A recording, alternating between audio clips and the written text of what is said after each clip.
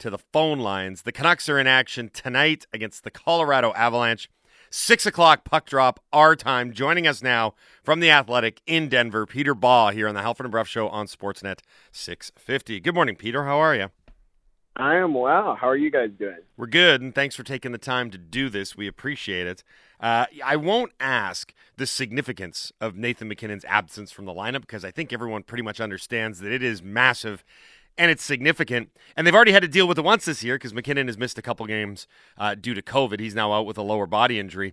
What is the plan for replacing Nathan MacKinnon, both in terms of the lineup, where guys are going to slot in now that he's out, and the void that that's going to create in terms of offensive creation?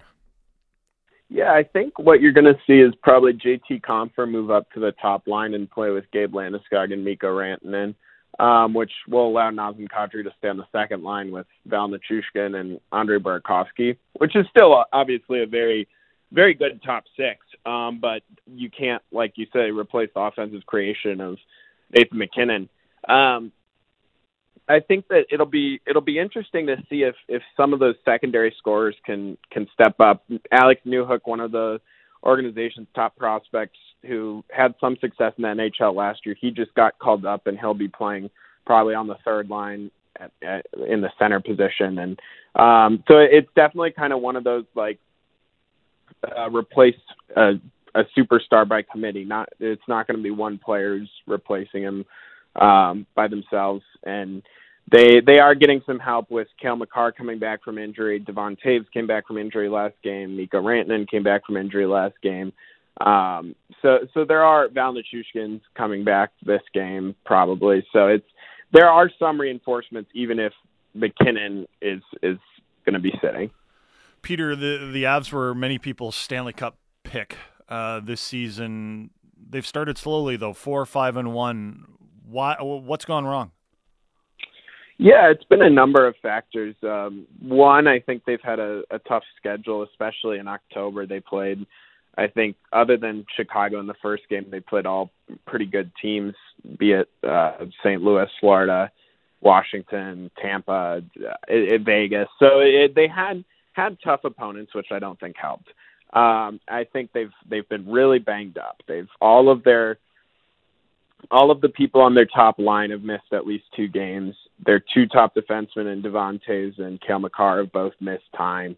Their number 2 goalie has missed time. It's just been a lot of injuries Landeskog missed with a suspension, and just kind of that's been kind of a mess. And then I think they're still kind of integrating some new faces. I think Darcy Kemper's been playing better in net of late, but I think any time you have a new goalie, it sometimes can take some time for them to get settled. You can look at just like Philip Grubauer struggled a bit in Seattle, Marc-Andre Fleury in Chicago. It takes time to get a new goalie going. And then there's some new faces on the defense too. And I think that like they're turning the puck over a lot, especially the last few games, and that you really don't want to see, and isn't something that they did much of last year. But this is still a really talented team, and despite a slow start, I don't think it's any reason to freak out too much. It's not like they're winless. They're around 500. What is the plan for the goaltending going forward? And I mean, not this season, the years forward, because Darcy Kemper, they gave up a fair amount of draft capital to get him. He's a pending unrestricted free agent. Is the plan to re-sign him or just to wait and see how he does and then maybe have to go in another direction?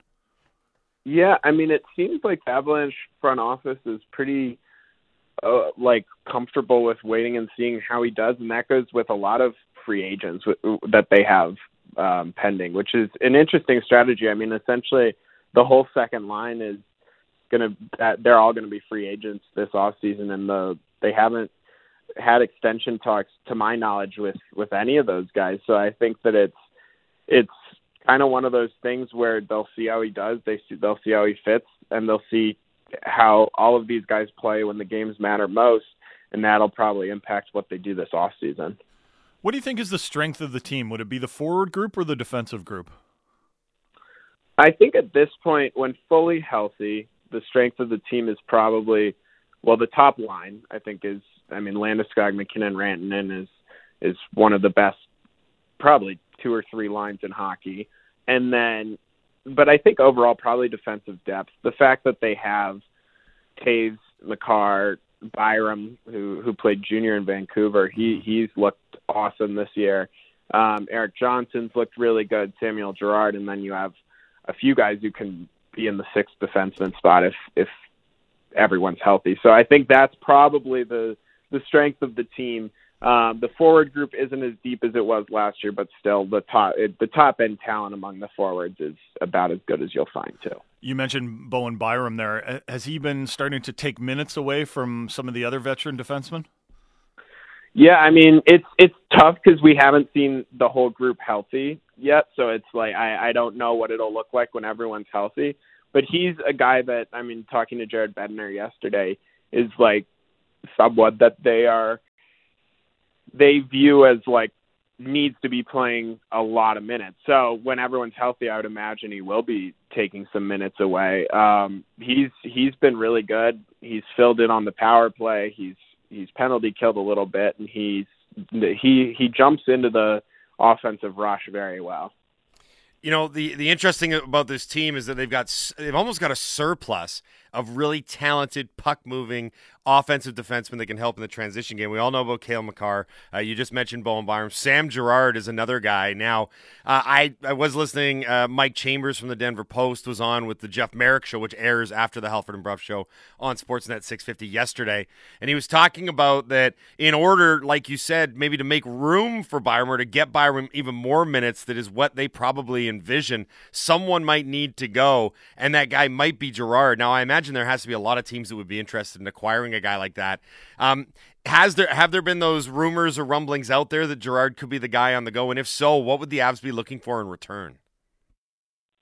I think that rumblings, the team has not put out any rumblings or anything like that. But I mean, I think people speculate, which is fair. And Samuel Girard is an excellent player on a very team-friendly contract, which means he has immense trade value. So if you're looking for if the Avalanche were to move a defenseman and they don't want to move Byram, and obviously you're not moving Makar, Eric Johnson has a big contract for the next 2 years and a no movement clause, so he's probably out. And then Devon Taves is one of your 2 best defensemen, so he's not going anywhere. Then Samuel Girard probably is the one that would make the most sense to move.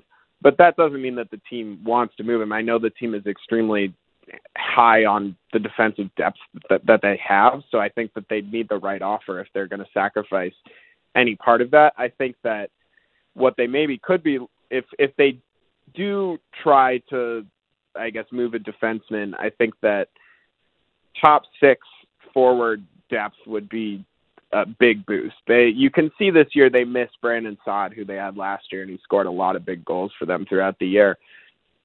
And if they can find someone, especially if they're a right shot, I think they would really like that. And then you can have a really solidified second line. Then you can move Val Nichushkin into the third line, and that line becomes better all of a sudden, and it kind of the trickle-down effect is good. So I think that you're not going to trade Samuel Girard unless it's for a really good player, and I would guess someone who's under contract. You don't want to give up such a team-friendly deal for just a rental. You'd want someone who has term. It is the Avalanche and the Canucks tonight, 6 o'clock from Denver. Pregame show starts here at 4 o'clock on Sportsnet 650. Hey, Peter, thanks a lot for doing this today. We really appreciate it. Be well, be safe, enjoy the game tonight. We'll do this later on in the season when the Canucks and Avs meet up again. Sounds good. Thank you for having me.